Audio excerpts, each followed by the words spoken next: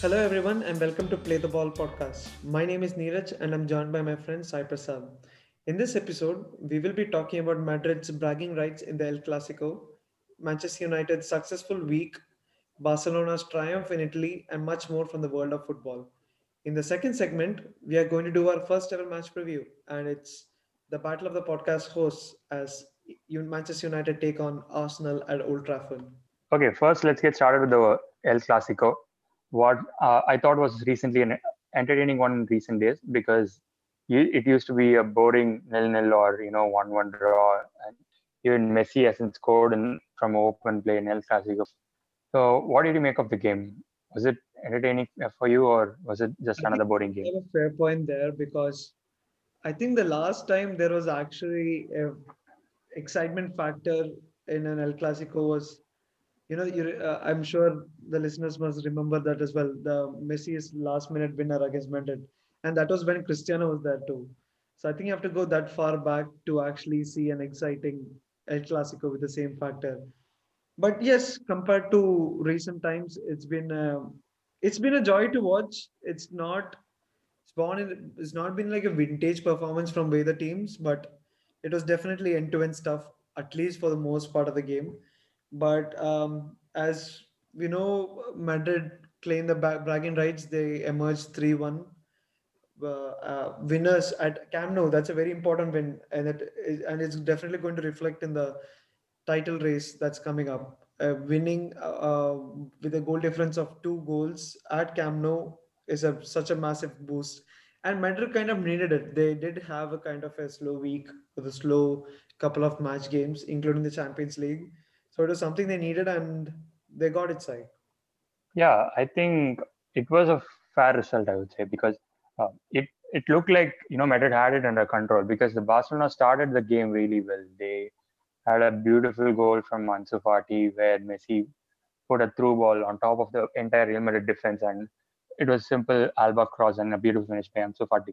And at that point of time, I knew that Barcelona were going to cruise and might even nick it because Messi had a Boateng 2.0 moment on Ramos as well. But after some time, they just switched off because they they didn't have a great performance from Coutinho, and their attack kind of fumbled a bit. And Real Madrid got a goal back, and somehow after the long day mistake, it just looked like Barcelona were never going to come back into this game because that penalty was kind of harsh. It looked like Ramos made the most of it and he earned the penalty.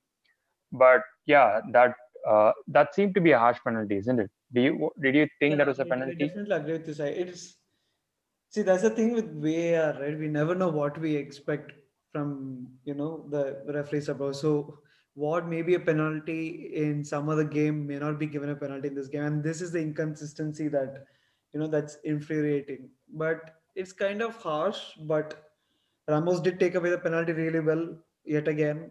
I mean, he's been doing brilliantly well, Ramos, and he has had a great penalty conversion rate as well of late. I mean, I remember the time when people used to make fun of his missed penalty in a very important game, and now he is extremely reliable from the spot. But yes, I agree. It looked like Barcelona was going to take control. They did start off really well, but Madrid grew into the game, and especially after sometime mid second half when uh, Zidane introduced Modric, he brought in the much needed composure and energy in the Madrid midfield. I thought Valverde had a great game as well. So that's where Barcelona lost the battle. They lost the battle of midfield, especially in the second half. And the stats say it as well. Yes, Barcelona had more possession, but Madrid had more shots on goal and they had more shots on target as well. Nine shots on target out of 15, while Barcelona had 4 out of 10. So the game did drift out of Barcelona's hand, and you did raise a very good point. It's somewhere they miss that spark or they miss that intensity and energy that they needed. They did make it up in the subsequent Champions League game against Juventus. We'll talk more about it later on. But that same spark was missing in this El Clasico, and yeah, Madrid Yeah. came out deserved winners. Yeah, the one thing which I'm positive about Barcelona is that the performance of Serginho Dest at the right back role. I think he completed more dribbles than Messi in that particular game, and that says something about the player. I thought he had a really good game from right back. It showed some positivity from the Barcelona recruitment team because they made a good right back signing. That seems to be a promising performance from that young lad. And yeah, Ansu Fati being Ansu Fati is a good thing. It's just they are kind of building it for the future, and I see much more positives from Barcelona perspective in the future because of the young talents than Madrid side. Because I don't necessarily see the good spark under Rodrigo or Vinicius Junior, let's say. So yeah, let's see. What do you think will this say about the La Liga title race and where this La Liga season is going to go? Oof, I mean, it's like I said earlier, this El Clasico is going to play a big role in the coming days or in the coming months when it comes to the title decider. It's not like Barcelona especially did not have a great start of the season. I think if I'm not wrong, they're 13th in the table right now. They are two games behind. They have two games in hand, but it's not been a great start. They lost away at Getafe, then now this. So they'll be hoping to get back on track. But like you said, I have lots of faith in Barcelona youngsters, especially Ansu Fati. I mean, he looks like a generational player. He looks like the real deal. Which I'm just hoping he just kicks on from here and keep his head down, go up to the levels he can go. The kid's got some serious talent. So yeah, I this La Liga race depends a lot. Actually, you never know because Barcelona can be a bit hopeful because Madrid seem to switch off at times. Like you said, there is sometimes that lack of intensity or spark about Madrid's attacks, and does not help that Hazard has been injured all the time, basically literally all the time. I don't know what's happening there. As far as I know, Hazard's injury record at Chelsea was almost nothing. It was barely anything, and suddenly goes to Madrid, and that's all he's been going through. And I don't know what's happening there, but Zidane will be hoping he comes back fit. They need to get something. There are times when Madrid looks lackluster. They do look convincing in the El Clasico, but they need to do more, especially in the final third. Vinicius is a good player, but the end product part is still not coming yet. It's not clicking as of now. He's still young, lots of time left. No doubt he's going to be a good player, but he needs to pick it up. Same with Rodrigo as well. It's going to be tight again, but let's see. I think I think it can go even because I've seen Yeah, both negative and positive sides from both the clubs. And if Atletico can actually use this situation to their advantage, we are going to see a good title race in La Liga this time. yeah, but I think I'm kind of looking at it in the long term point of view because when you take Madrid's example for now, they just depend mainly on two players, which is Benzema and Ramos, to save them from both their defensive deficiencies and attacking deficiencies. And Barcelona will mainly rely on Messi in the long run. But if you ask me, who would you rather rely on for a title race? I'm gonna pick the best player of all time as well. So I think in the long run, Barcelona are good to go. I mean, they will uh, go once Messi starts firing because he's been not that great mentally. I would say because he did not have a great start to this season according to his exceptional standards. Now that Bartomeu is no more in the club, I hope there is some new breath of fresh air to that Barcelona squad in the dressing room so they can pick the things.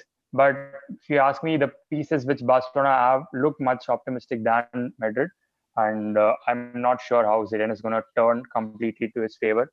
But he's known to do that man managing part. But let's see how he does with Hazard coming back fully fit. So it's going to be a good title race to watch. But yeah, let's see where it goes. Oh, yeah, okay. I mean, now that you mention it, bottom out. I'm assuming all the Barcelona fans in the world are celebrating with joy throughout the week or months for months to come. But now you mentioned the long term also, right? The new president, if I'm not wrong, is not the biggest Roald Koeman fan, and he does want to bring Xavi back in the club, so that also matters a lot. Yeah, Yeah, I'm just saying about this particular season though. Like in this particular season, when you look at the yeah, long-term point of view, this let's particular say when season. the season is 20 games into the run, Yeah. that's when you see Barcelona being much better positioned than Madrid, because even Madrid rely more on the individual brilliance of two people who I don't think can be relied on a 38 game season. So yeah. So yeah, let's see. It's looking to shape up to be a exciting La Liga title race. So next up, we'll talk about the flagship game of this particular game week where Chelsea faced United at Old Trafford. It ended up in a nil-nil draw, which to me was a pretty boring match, to be honest. Probably the boring match I've seen in this Premier League till now. Did you beg to differ? Do you think anything else? No, I can't say anything about it because actually, one of my mates did actually call this Chelsea United match is going to be a drab affair. To be fair, there have been recent over the last few years Chelsea United matches do tend end up being a draw. Either it'll go Chelsea's favor or United will win at home, or it's going to be just a dull nil-nil or a one-all draw. So that's been the trend, right? And this time it's kept up. It's been like that. And no, you're not completely wrong. I think the game was very surprising. I think it took Ole also by surprise because when I saw the lineup and I saw James and Mata starting, I thought, okay, you know what? Ole is expecting, with the firepower that Chelsea has, £250 million attack. So yeah, I think you would have expected Chelsea to go all out to take the attack to United, and so that United can hit them on the counter, hit them on the break. But it's been anything but that, to be honest. Yeah, Chelsea did have lots of the ball towards the mid of first half, but there is nothing. There was nothing from Chelsea. There was nothing from United in the first half. There's nothing from actually United as well. The first 30 minutes is forgettable, to be honest. Like you said, the last 15 minutes did United did come up with some shots on target. They did threaten Chelsea's goal more, but yeah, there's not much to say from the first half. I was very surprised with how Chelsea was set up. I was not surprised they went with the back three with all the defensive problems, but Silva coming back helped them a lot. And it's yeah, they basically set them out to to actually take United's game plan to themselves to try to hit them on the counter with the pace of Havertz, Werner, Pulisic up front. In the second half, Chelsea did have phases here and there, but it was mostly United who was attacking. I mean, it was still a fair result, but if I had to take between the two teams, United deserved a lot better. They did do enough to get the 3 points. I mean, for all the goalkeeping troubles, with all the controversies about Kepa, they finally we did get to see a masterclass from a Chelsea goalkeeper. After all, Mendy had a great game. He did have almost a nightmare when he almost passed it into his own goal. I mean, I wish I did, but apart from that, he has been exceptional. He was strong in the air. He was commanding. He made some great saves, especially towards the end. A magnificent Rashford shot. He got a save on it as well. So he deserves full credit for it, Mendy. But what I don't get is, okay. Before I get into that, Ole didn't. Yes, he might have taken it by surprise, but I'm not. I was very surprised when Ole did not change the game plan immediately after halftime. I was almost boiling, with frustration to see James back again. If he was a 19, 20-year-old kid, it's fine. You can afford him time, but he's turning 23 now. Rashford is the same age, and look at the difference. I know he's a young man. I think he needs to go on loan. He looks really devoid of confidence again. But he brought in his changes too late, and the word that's going on in the press right now, Van de Beek didn't get a minute in the game. So lots of question marks on that as well. But on the positive side, it was good to see Cavani in. I think his first touch of Premier League was a shot on a goal, and that was a clever little flick. And that's what United has been missing: a poacher number 9, a plan B, or a authentic number 9. right? So that was a positive thing to watch. But apart from that, not really. To be honest, it is, and like you said, it was a drab nil-nil game. But at the end of the day, I think United will be relatively happy. Both teams will be happy, to be honest. And it was like both teams were setting up to play it safe and not come off without any point. And I really don't understand why there's a lot of question marks asked over Solskjaer. Yes, there were things he could have done better, but I thought United did attack well towards the end. Chelsea went all out. They bought 50 million. They spent 50 million for Werner, world class striker. They spent 80 to 90 million on Havertz, world class young potential. They have Pulisic, one of the best young wingers in the world. They have a bench strength. And why did Lampard set the team up like that? It's amazing. Why are there not questions asked enough of Lampard for that? There was nothing from Chelsea attack, to be honest. Pulisic was nullified. To be fair, United defense did keep them at bay, but come on, Sai. I really think it's unfair to keep attacking Ole when Frank had it much worse with the team he has. Uh, I mean, first, I would like to disagree with one point where you said United deserved much more from this game, because I don't think you did. It was pretty much you wanted to set it up for a 0-0 or a 1-1 draw, because there was a penalty which was being denied from Chelsea's point of view, and Rashford had a couple of great chances. And yeah, I totally agree with you on the point where Lampard deserved some bit of criticism because the way he set up with the firepower he had. But we covered it in past couple of episodes also, right? So we were talking how they were criticizing Chelsea's defensively uh, stability and how they were doing defensively a lot of mistakes, which led to some crazy goals. And Lampard set out game plans after that, where he went with much more pragmatic lineup and much more defensive setups in order to prove that he can defend and get the results. That's what he did against Sevilla, and that's what he did against United as well. And he did not want to go to United like he did last time in Old Trafford, where he went all guns blazing with the lineup with the defense he had, where United literally counter attacked them like a prime Mourinho Madrid side, and where you put four past them. So I thought Lampard didn't want any of that to happen this time. But you should criticize both the managers, right? Because it's not like they are into this recycle, like the rebuilding phase in a short span of time. They have been doing this for one season or more than one season, for a matter of fact, and they have their players to go and do the attacking lineup. And also, United is playing in home. What's the point of playing in home and not starting the likes of Pogba or at least Van de Beek, and going much defensive? But I thought Ole recovered from it and he changed it in the Champions League side and the formations, which we'll talk about more. But yeah, I think the criticism should go to both the managers for playing that way with the firepower they had. But it is a bias, right? It is an English bias which we talk about. Lampard gets much more leeway from the side, from the English media, than Ole. And I think, yeah, you summed it up, because it was like both managers wanted to be safe, did not want to take any risk, and go with the nil draw. So Yeah, I agree.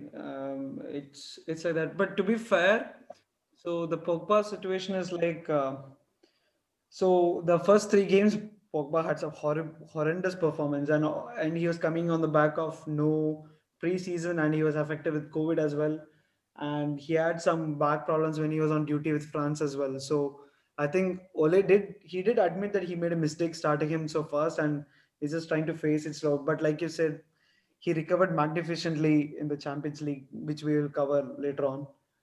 So it was a fair result, 1 point each for Chelsea United, and we'll see where both the teams go from here. But special mention to Chelsea just because they have now kept three clean sheets in 3 or 4 games right now. So that's a full credits to them. I know they have been leaking goals a lot, so even a small clean sheet is going to be a big boost. It is kind of a big boost to United too, because this is their first clean sheet of the season in the Premier League. But it's more for Chelsea with all their defensive problems, their goalkeeper situation. I think credit goes to Frank as well in that sense because and it was a great performance by Thiago Silva's right way. He was there right in the middle, commanding the Chelsea players. His defense, Zuma, So he did a very commendable job. As far as I know, if it weren't for Mendy, he would have been my man of the match for the game actually, not just for Chelsea. So yeah, we'll see where that both the teams go from here. Yeah, I thought both the centre backs had really good game. Even Maguire, for all his criticism, even like forget about the tackle or the choke slam he did for Azpilicueta, and except for that, he had a good game as well. Yeah, so did Lindelof. Basically, all the centre backs had a great games. That's it. That says a lot about the game, to be honest. And if I'm not Yeah, wrong, I think totally. Lindelof was given the man of the match. So for me, that basically summed it up. So moving on from Manchester, let's go to London, where Arsenal took on Leicester at home. Much needed 3 points for Leicester as the Foxes beat Arsenal 1-0. Huge boost away from home against a so-called top six club. Massive 3 points there for Leicester, especially seeing the inconsistent form they have been right now, where they face some shocking losses as well. So what do you make of the game side? It's one of those games where you get so frustrated as a fan that you close the match one like something up, close the match, and then you never wish that you see the game ever again. It's one of those games because right after Vardy scored, I just closed the TV and I hope I forget whatever happened till now because we did not deserve to lose at all. I thought Leicester were absolutely garbage, and in the first half, like many people criticized Arteta and everything after the game, and I thought it was a bit reactionary because we started the game really well. We scored a good goal, which was ruled offside, and our game plan kind of worked. Yes, there was something which was weird because we played both our midfielders, bit stretched in the fullback roles, and they completely man-marked Party with two people out of the entire game. I thought their game plan worked, and I don't think the game plan was uh, necessarily good because all they had to do was they wanted to keep the game at 0-0 till 70 minutes and hope Vardy comes and takes on the tired legs of Arsenal's defense and score. And that's what exactly happened. We did criticize Arsenal a bit about their lack of creative output and their shot making abilities. They were not able to get good shots and they were lacking it. But I thought the first half we did it very well because we were able to isolate the Leicester to one part of the side and we were able to do overlaps in the left side where Tierney put in a couple of beautiful crosses where, like I said, missed one open goal with right in front of the 6-yard box, and that would have totally changed the game because either the goal stands or this open goal would have totally changed the dynamics of the game. And that didn't happen. We were very unlucky to go 0-0 in the first half. And defensively, we were so stable. We never let them, even sniff a goal in the first half. The only shot on target they had was a Madison shot from almost from the half line where Leno was totally away from the line, but he had it under control. And yeah, that was very disappointing. Right after David Luiz got injured, Mustafi coming in, I knew something weird was going to happen. And Mustafi's lack of pace and lack of positional abilities, just opened the game because Vardy just carves open any defense in the Premier League, let alone a defense with Mustafi as a centre back. So yeah, that's what happened. I'm totally gutted the way the game went through. It's 3 point which we never should have lost, and yeah, totally frustrating game as well. It's tough when such games happen, doesn't it? Because I can understand frustration having gone through Van Gaal's and some of Mourinho's games and David Moyes matches. It's just frustrating when you know the game should have been yours, when the game was going in your way, but suddenly there's a goal from for the opposition side out of nowhere, and that's basically how Leicester did operate all these years under Ranieri, especially at peak Mahrez Wadi time as well. So Leicester do have that habit of been, sucker punching the other team when the, odds are against them. It's kind Yeah, of I like for example the game against Man City, right? That looked to me like a much better planned game because they they had a lot of great opportunities to go past Man City because Man City's defense was so weak that they did deserve to lose. But in this game, they did not even have a sniff on goal till David Luiz was there on the pitch. Once he got replaced with Mustafi, it completely opened the game. And also, at the end, you obviously want to go for the goal to nick a draw or nick a win. So it opens up a lot of space for someone like Vardy. So they got a lot of opportunities once we started to open up a lot. So yeah, that's one of those games where you absolutely did not deserve to lose, but you did lose. But I thought it was a good, like opening eyes for Arteta because he trusted his system of playing Aubameyang down the wings, and now he realizes that he can't get the necessary output from Aubameyang at that place. And Lacazette seems to be bit inconsistent when he is totally down on confidence. Because if he had nicked the goal, if the goal stayed, he would have been in full confidence. He would have scored the open. But after that, he just slumped and he just gave away the balls pretty easily. So yeah, he just admitted that he needs to play Aubameyang a bit more centrally, which I think is the best for the long run because we need that pacey front three to get those opportunities and score because of the lack of creativity. So it's a good opening of eyes for the coaching system and the coaching staff. But it's just the learning you do on the way, right? It happens in the rebuilding phase. It just there's something which we need to bite and take it in the chest. I agree. I hope whatever the problem is, Arteta does fix it because ever since he's signed the contract, Aubameyang hasn't scored and he's costing me FPL points. So whatever happens, Arteta better fix something up. At least get goals out of him. Yeah, let's hope he starts the goal streak against United in the World Cup. Oh well, hopefully not. We'll see. Next up, we'll talk about another team which is in a bit of a crisis, which is Man City. They drew 1-1 against West Ham, and what I thought was another lackluster performance by a City side. You you never expect a Pep Guardiola side to start this poorly when the same team had won two Premier Leagues in a row, right? Yeah, I mean, no, definitely. It's not been a great start for City. It's been up and down. But leaving City aside for a second, I give like full marks to West Ham. I did not see this coming, to be honest. I mean, Wolves, Leicester, fight a spirited performance against Arsenal, Spurs, their incredible comeback. Now City, West Ham are turning heads. It is not something I expected. It was a dogged, well-deserved performance. They did fight really hard. And what was that goal? That is an amazing goal. I felt Ruben Diaz should have done better there physically, but Antonio was strong enough to hold him off. And for somebody who's not very particularly known for his finishing, that was some incredible finish side. Yeah, you put it perfectly because I thought Antonio is one of the key reasons why they are doing this well because he holds up the ball really well at that time. He bullies the centre backs, and you need that kind of like a rugged striker up front, and he does the job pretty well. But after once he got took off at the half time, their output decreased as well. That shows how much he is key to their attacking side. But yeah, full credits to West Ham though. They absolutely deserved a point out of this thing, and Moyes would take this brilliant start of the season after his, horrific summer break and whatever happened in the transfer market and his COVID crisis as well. Yeah, I definitely agree. Coming to City is a very interesting case because later on in the Champions League, they have their defensive combinations are amazing. They had a really good defending performance.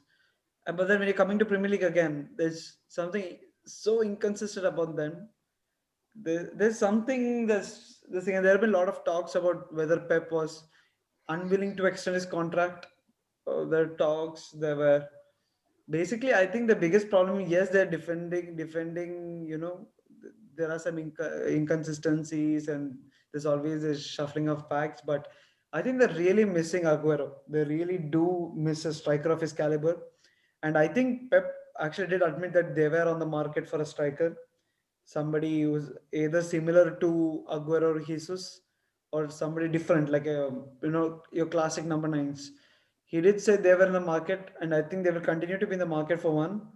But I think more than defenders, they are missing Aguero. They got so used to Aguero playing over the years that they are not able to get into the groove. some days, some Premier League games, City is, being City, being a Pep side. But some days, like against West Ham, it was lackluster. There's nothing really. They did create some chances, but in the end, came out to nothing, to be honest. So, full credit to West Ham for neutralizing Pep and his team. So, well deserved 1 point.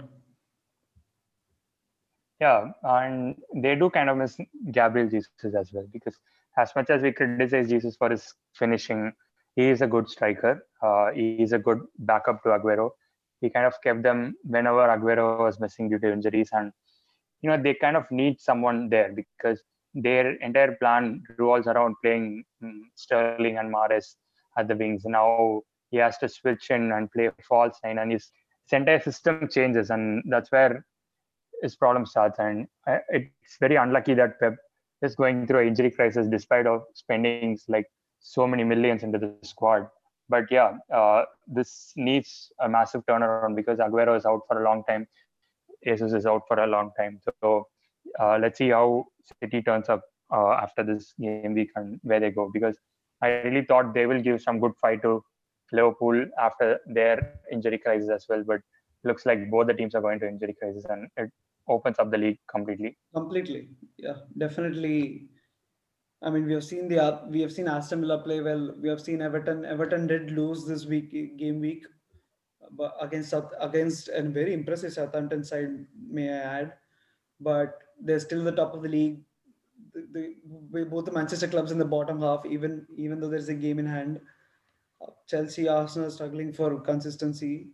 Same with Spurs. So it's a really open league. Very interesting. This season is going to be probably the best in years, to be honest. So let's see what happens. Yeah. And now we'll quickly talk about Spurs' performance against Burnley, where it's kind of back to reality, I would say, for Spurs.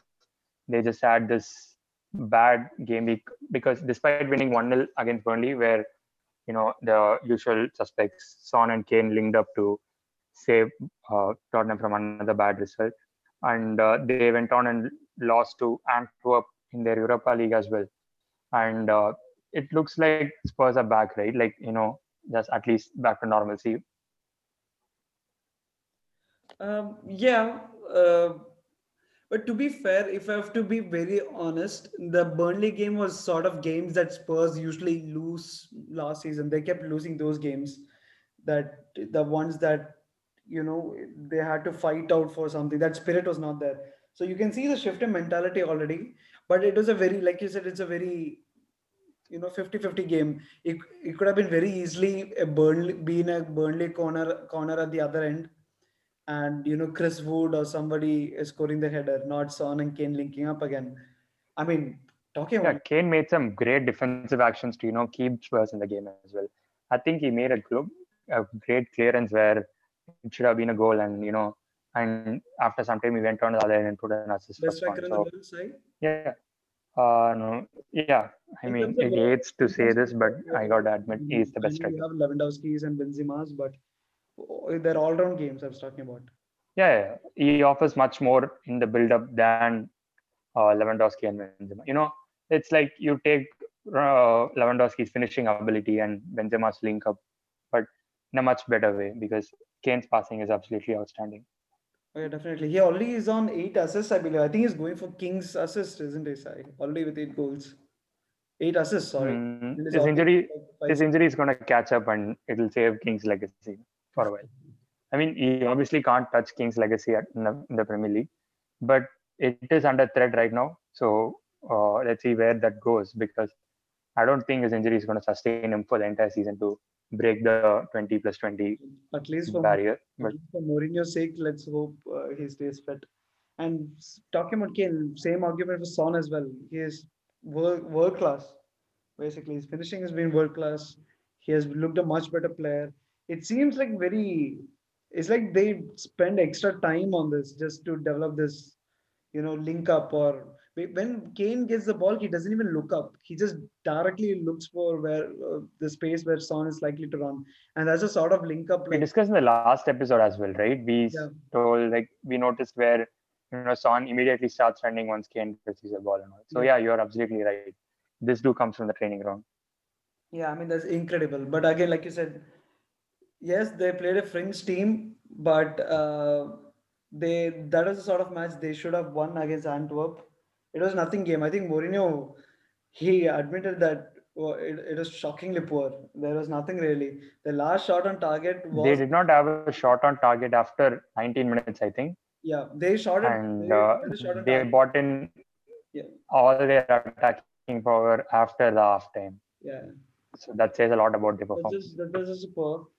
I mean, I think it's over for Deli Ali. I think personally, it's done for me. He looks barely the player in 2016-17 season. I believe 18 goals from midfield. That's now the Delhi Alley right now. This is nowhere. He looks like an average player, who should be playing at mid-table to relegation threatened clubs. Barely the player he is. Because it's disappointing to see because there's so much potential in him. He was supposed to be England's version of Thomas Muller, and he was playing that way, but nothing's going wrong. Nothing's going right. Nothing's been going right for him for the last 2 years, and barely the player. I think they look to ship him off, and it's fine. How they say about Jose's old age technique of wanting to toughen up people, but there's only so much a manager can do. After a point of time, you have to look at yourself.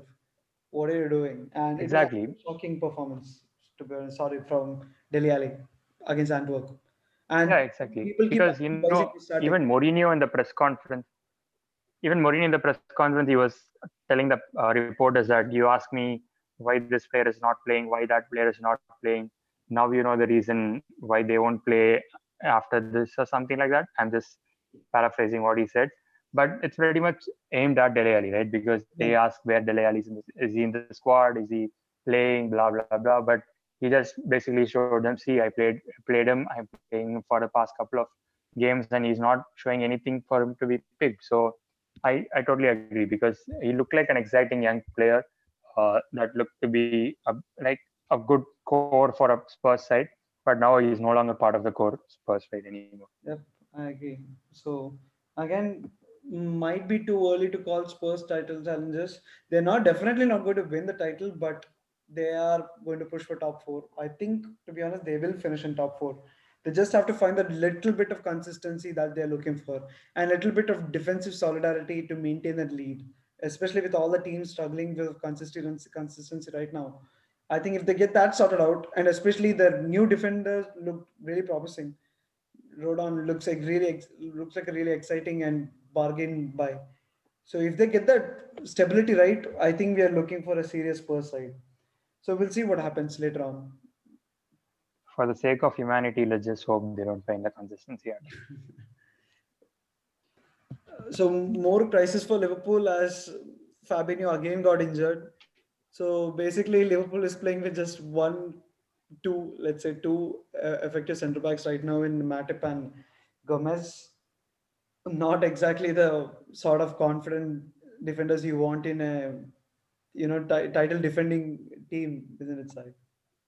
Yeah, it just caught up, right? Like, the we knew they were a bit lucky last year because of the injury, and we we told them that like, the season is like totally open once Van Dijk got injured.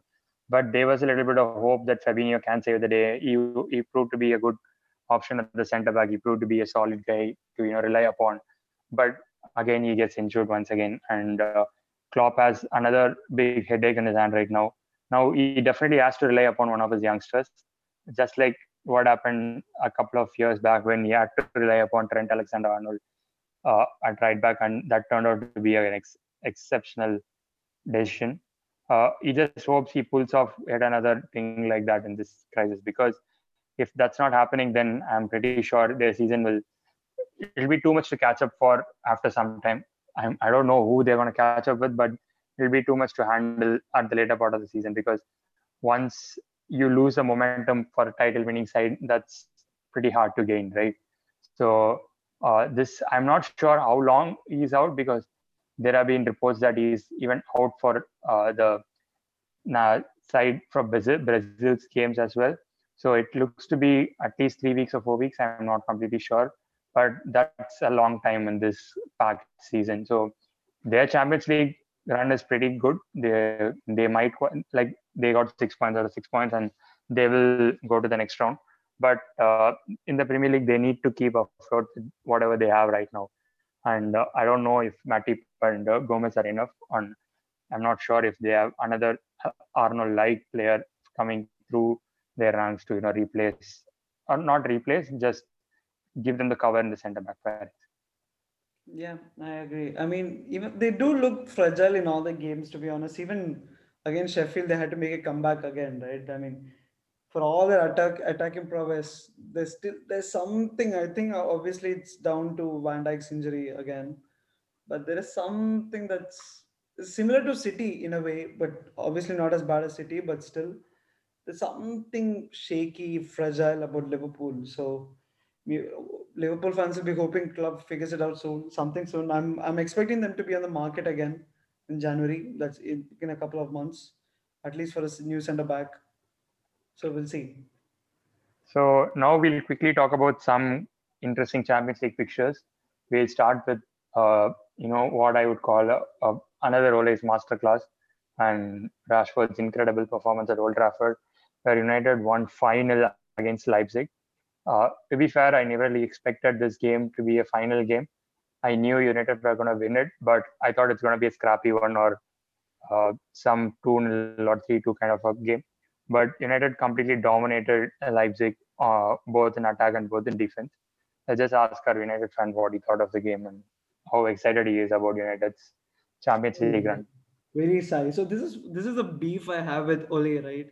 If he is getting it right, he gets it right. He gets it properly right at a top level, like a proper masterclass. You say. Problem comes is he's not able to maintain that highs all the time, and when he goes low, it hits the lowest of lows. Unfortunately, against Leipzig, it's one of his highs again. Somehow he seems to have a really good record against the big clubs. I mean, oof, I never expected the final either. Um, yeah, people will argue Leipzig will have had a lot of the ball and they kept pressing and they kept attacking. But I thought United were never in trouble. I think De Gea had two shots to save the entire match. They defended brilliantly. I mean, full marks to Fred, Matic, Pogba. I think all three of them did well, good enough to control the midfield. I mean, some of Pogba's play, now that he's not in a double pivot and he was pushed to the left hand side of the diamond, he was exceptional. That is the world class Pogba I want to see every game. And it raises his question mark. Does he really want to, you know, play there in the double pivot? So there are some of the moves he did, and he was very smart about the passes he made because it was all press resistant passes. And I feel he can do that, but he should do it higher up the pitch, like he did against Leipzig. Against a double pivot, he doesn't have enough options to pass around, and so he often tends to lose possession in danger areas, and which leads to a goal threat. But in this game, he was brilliant. He gave a brilliant assist to Mason as well. First Champions League game, shot on target, first shot in the Champions League game, and out of all the people I know, I think it's after a long time that I've seen a player that, if he goes on goal, I know he's at least going to get on target. And that's Mason Greenwood for me. It's incredible for a 19-year-old, 18, 19-year-old.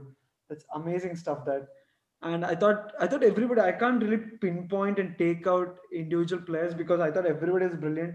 Van der Beek was brilliant as well. He kept the ball taking great in that number 10 hole slash false nine.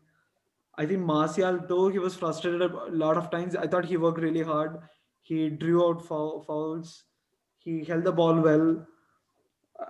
Basically, if I could pick out any weak point, it was how United did not attack after a point, and they kept waiting for a bit. But I was just seeing the stat where at the beginning of this year, there's a substitution where Jesse Lingard was going out and Andres Pereira was coming in, and now it was Van der Beek going out and Bruno Fernandes coming in, and that's the level of quality and the level that Ole has taken us right now. And Bruno and Rashford made an immediate impact. I mean, Rashford is basically feeding kids off the field and feeding United with goals on the field. incredible 10 on 10 performance. Everything he did was right. And even Cavani got into the act as well. I thought he pressed well and he scored. That was a great finish. Unfortunately, offside.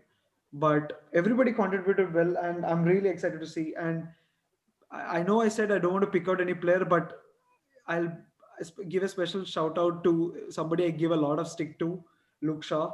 I thought he was brilliant. I think this is what competition does to you. Henderson to De Gea, Cavani to Martial, Telles to Shaw.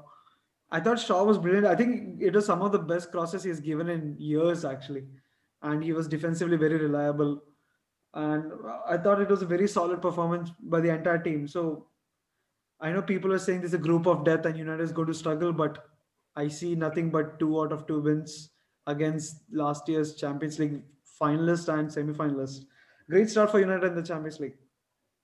Yeah, like I think this Rashford's hat trick is the last hat trick before, like Robin van Persie's hat trick was the last before Rashford's, and also as a substitute, the only player to score a hat trick for United before Rashford was your manager Ole Gunnar Solskjaer.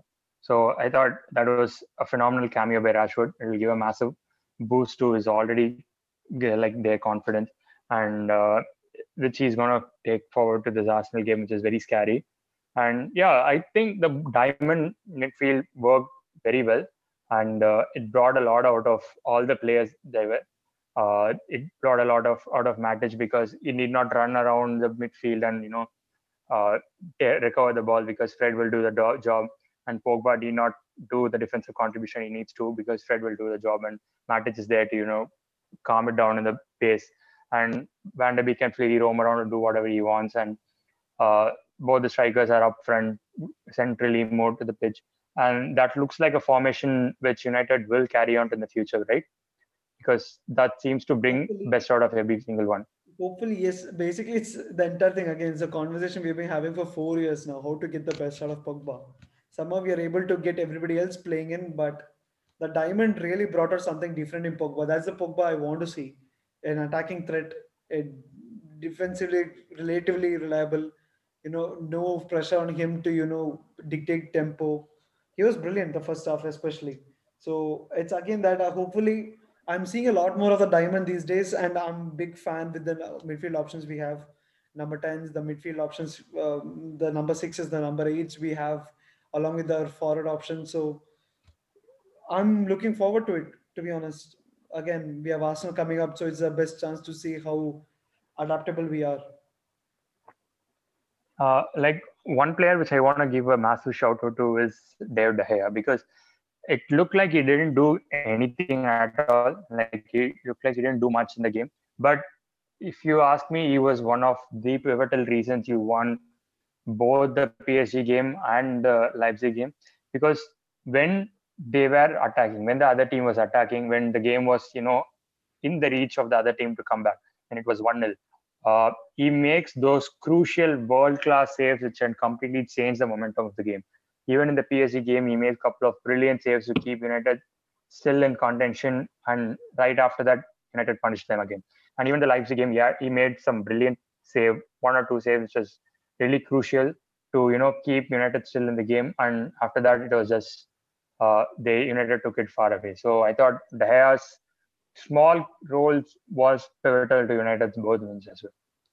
Definitely agree. I think his distribution has increased massively. Somewhere along the way, I think especially during Jose's era, his distribution has started going erratic and wayward, but it's getting back again. He's an underrated passer of the ball, and it was very evident during Van Gaal's time. And now it looks like he's coming up again. I think he's especially worked hard on it. So it's really good times for United. They just need to get that bit more consistency in the Premier League, but fantastic start in the Champions League.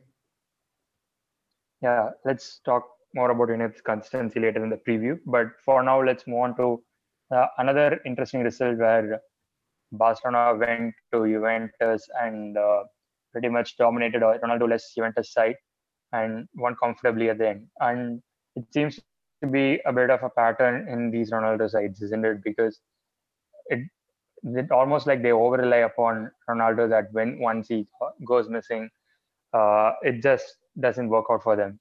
and also they are into his new management, and they are in rebuilding phase kind of. And I don't think they had a good start to Serie A as well.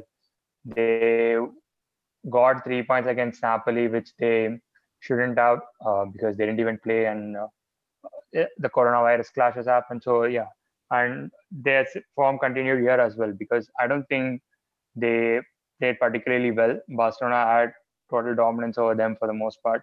The only highlight reel of Juventus game was Morata scoring a hat trick of offside goals. But other than that, Barcelona seems to be totally in control of the game, right? Yeah, I agree. Definitely especially towards the end, the second half, Barcelona was right at the top of the game, and they did start. Both the teams kind of started brilliant, bright, but I thought especially Barcelona. I think like we have mentioned earlier, the intensity and the sharpness that they were missing in El Clasico was seen here. It was a much better inspired performance from Barca. And I think within the first couple of minutes, they created three chances. So that was a great start.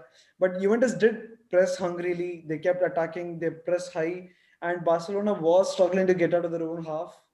But once they did, I think one of the first times they did, they managed to score. So I think Dembele, if I'm not wrong. So I agree. It was Barca's game, and Ronaldo coming back will just cover over the cracks in, to be honest, the cracks in the squad. There's a lot of rebuilding to do. I think Juventus as a team has gone under the radar for the how much you know rebuilding they have to go to. Yeah, they're unfortunate that Delict is still coming back from injury. Demiral is also coming back after a long time injury. Bonucci is an average defender for like last 2 3 years now. Kellini is getting old. They need to replace them. I thought the new signings are pretty good. Um, the new signings are pretty good, and Morata. It's not the first time that's happening to him. Hat trick of offsides. It had happened once to him at La Liga as well, and that's one thing that's irritating about him because there is talent there. There is something, and if you're running and you're caught offside, it's fine. He's literally standing in an offside position and with making no effort to come back. That's just laziness, and that's just frustrating. And to be honest, even without the offside goals, he was still the best performing, one of the best performing player in the match for Juventus at least.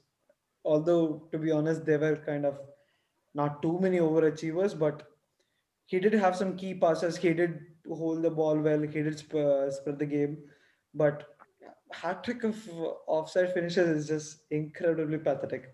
And once Ronaldo comes back, it's going to get better. But again, it's just covering the cracks with paper. It's not. Pirlo has a lot of work to do, and that's very evident from this game. And the Barcelona had a couple of positive things as well because Dembele, I thought he had one of the good games in Barcelona jersey. He was very good in the most of the game, and I thought Pedri was an exceptional talent, and he looks to be a steal of the Barcelona summer. We discussed this in offline, and also they missed a lot of chances, a lot of easy chances. Griezmann fumbled a couple of chances, but yeah, as we talked about their core group, the core group seems to work really well because even Ansu Fati had a one-on-one which he missed, and which is something unusual from his caliber, which he set him up right now. But yeah, Barcelona had a lot of positives to take away from this game. But it's just disappointing that we never got to see the Ronaldo versus Messi this time. But I hope to see this once more in Camp Nou as well. I hope so too. I think we will see him because I think today Fabrizio tweeted out Ronaldo has been tested negative for the coronavirus. So I'm expecting him to come back to training soon for Juventus. And special shout out to Pedri. I mean, compared to the recent shambolic transfer that Barcelona has made over the last couple of years, this looks like a real bargain. He looks really talented. Extremely, his touches were amazing. It is just very young kid, and the confidence he shows in some of his passes and his vision and the runs he made. There's a real player in there, and I'm just hoping it doesn't die out. Okay, so for the final segment, we are going to do our first match preview, where our favorite teams go against each other. So let me first start by asking Neeraj, what do you think United will line up? I Honestly, the backfire remains the same for me. Um, I think it's going to be De Gea again, and Shaw will start, especially with his good performances and Tellus being out because of the coronavirus, and Maguire, Lindelof, and Van Bissaka as well. So I don't see any changes in the back five. The midfield is where it gets interesting. I think Martial is still going to serve his third match of his ban. So no Martial obviously. So I'm expecting Rashford and Greenwood to start as well. But this is where it gets interesting because with Arsenal preferring to, I think Arsenal might take a leaf out of Chelsea's book. I think they might go with a back three, and which would mean they will try to overcrowd the midfield. And I think playing with the diamond is not going to help this game, to be honest, because all. But it's actually kind of interesting. I'm a bit confused because it can go anyway, and that's what I love about United's midfield right now. There's so many ways it can go, but I'm sticking to. I think Ole will stick to his 4-2-3-1. I think Pogba will go back to his pivot role, or maybe Scott and Fred will start, and Pogba will go back to his super sub role for now. But seeing that Arsenal do tend to sit back a bit against the bigger teams, I think yeah, I think I'll go with Fred and Scott midfield too, with Bruno as a number 10, Rashford. The lineup I would want is Cavani center, Rashford left, and Mason right. But I think it would be Rashford center, Mason left, and Mata would probably start right to give him that extra creativity from the right hand side. So that would be my preferred. That would be my preferred United lineup in a 4-2-3-1. Yeah, I think okay, that's actually a good lineup considering what you the points you mentioned. But I think Arsenal won't go that defensive in this setup because the only team which we went bit defensive and bit pragmatic was the games against Liverpool and City because when we faced Chelsea in the FA Cup final as well, we were never defensive. We were the one who were on front foot, and I don't think they even had a shot on target after their goal. So we were a bit more attacking against United and Chelsea. Even and the game against Emirates, I thought we played a good attacking football and we dominated United there.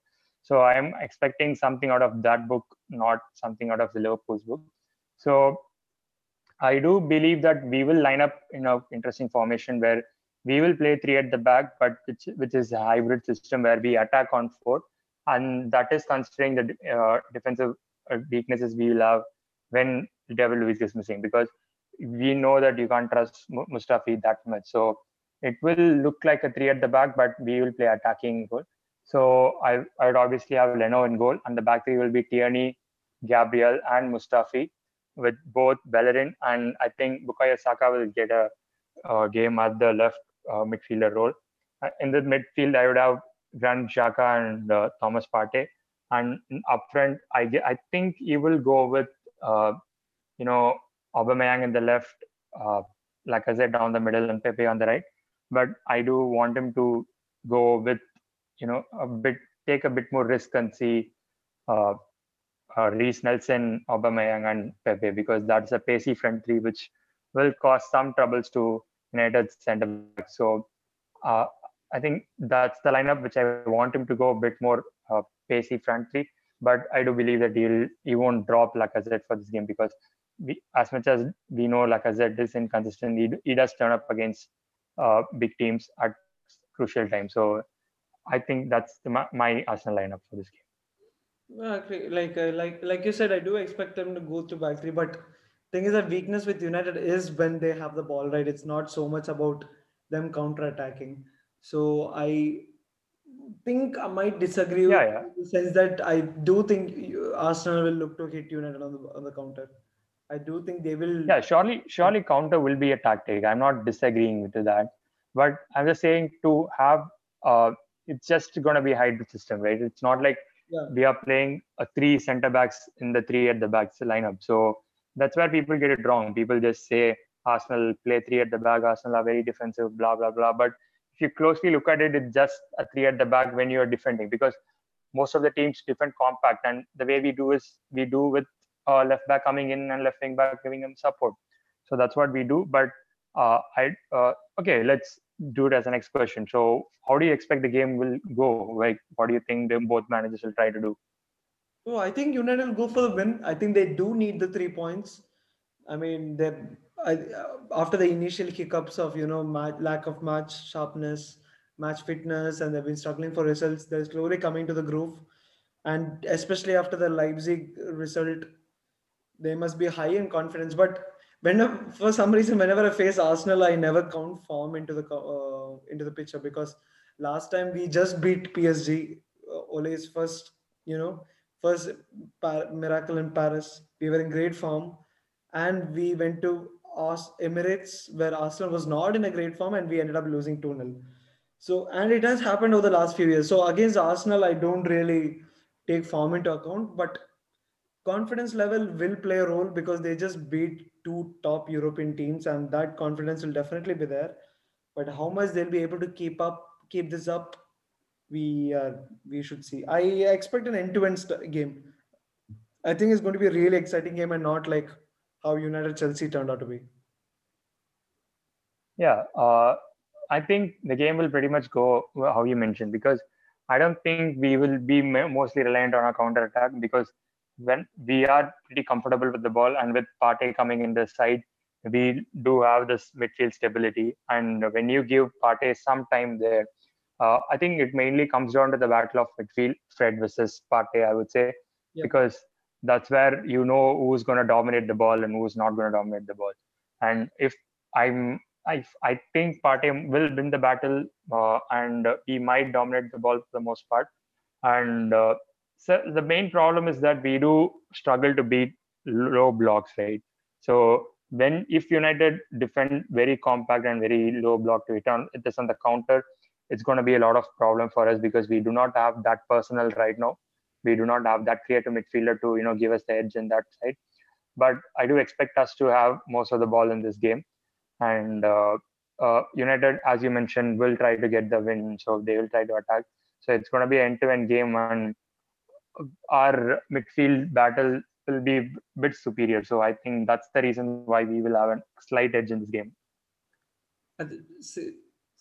Interesting. You say the midfield battle. It's like this. It's very key. I think midfield battle is something that we have to look forward to, but I will have to disagree there because yes, you have Thomas Partey. I think he is a lot better than both of the defensive midfielders we have combined. But the options we have, the alternates we have, we can always bring on Matic, or we can always change things up, go back to a diamond with Van der Beek. And that's where I think United scores over Arsenal.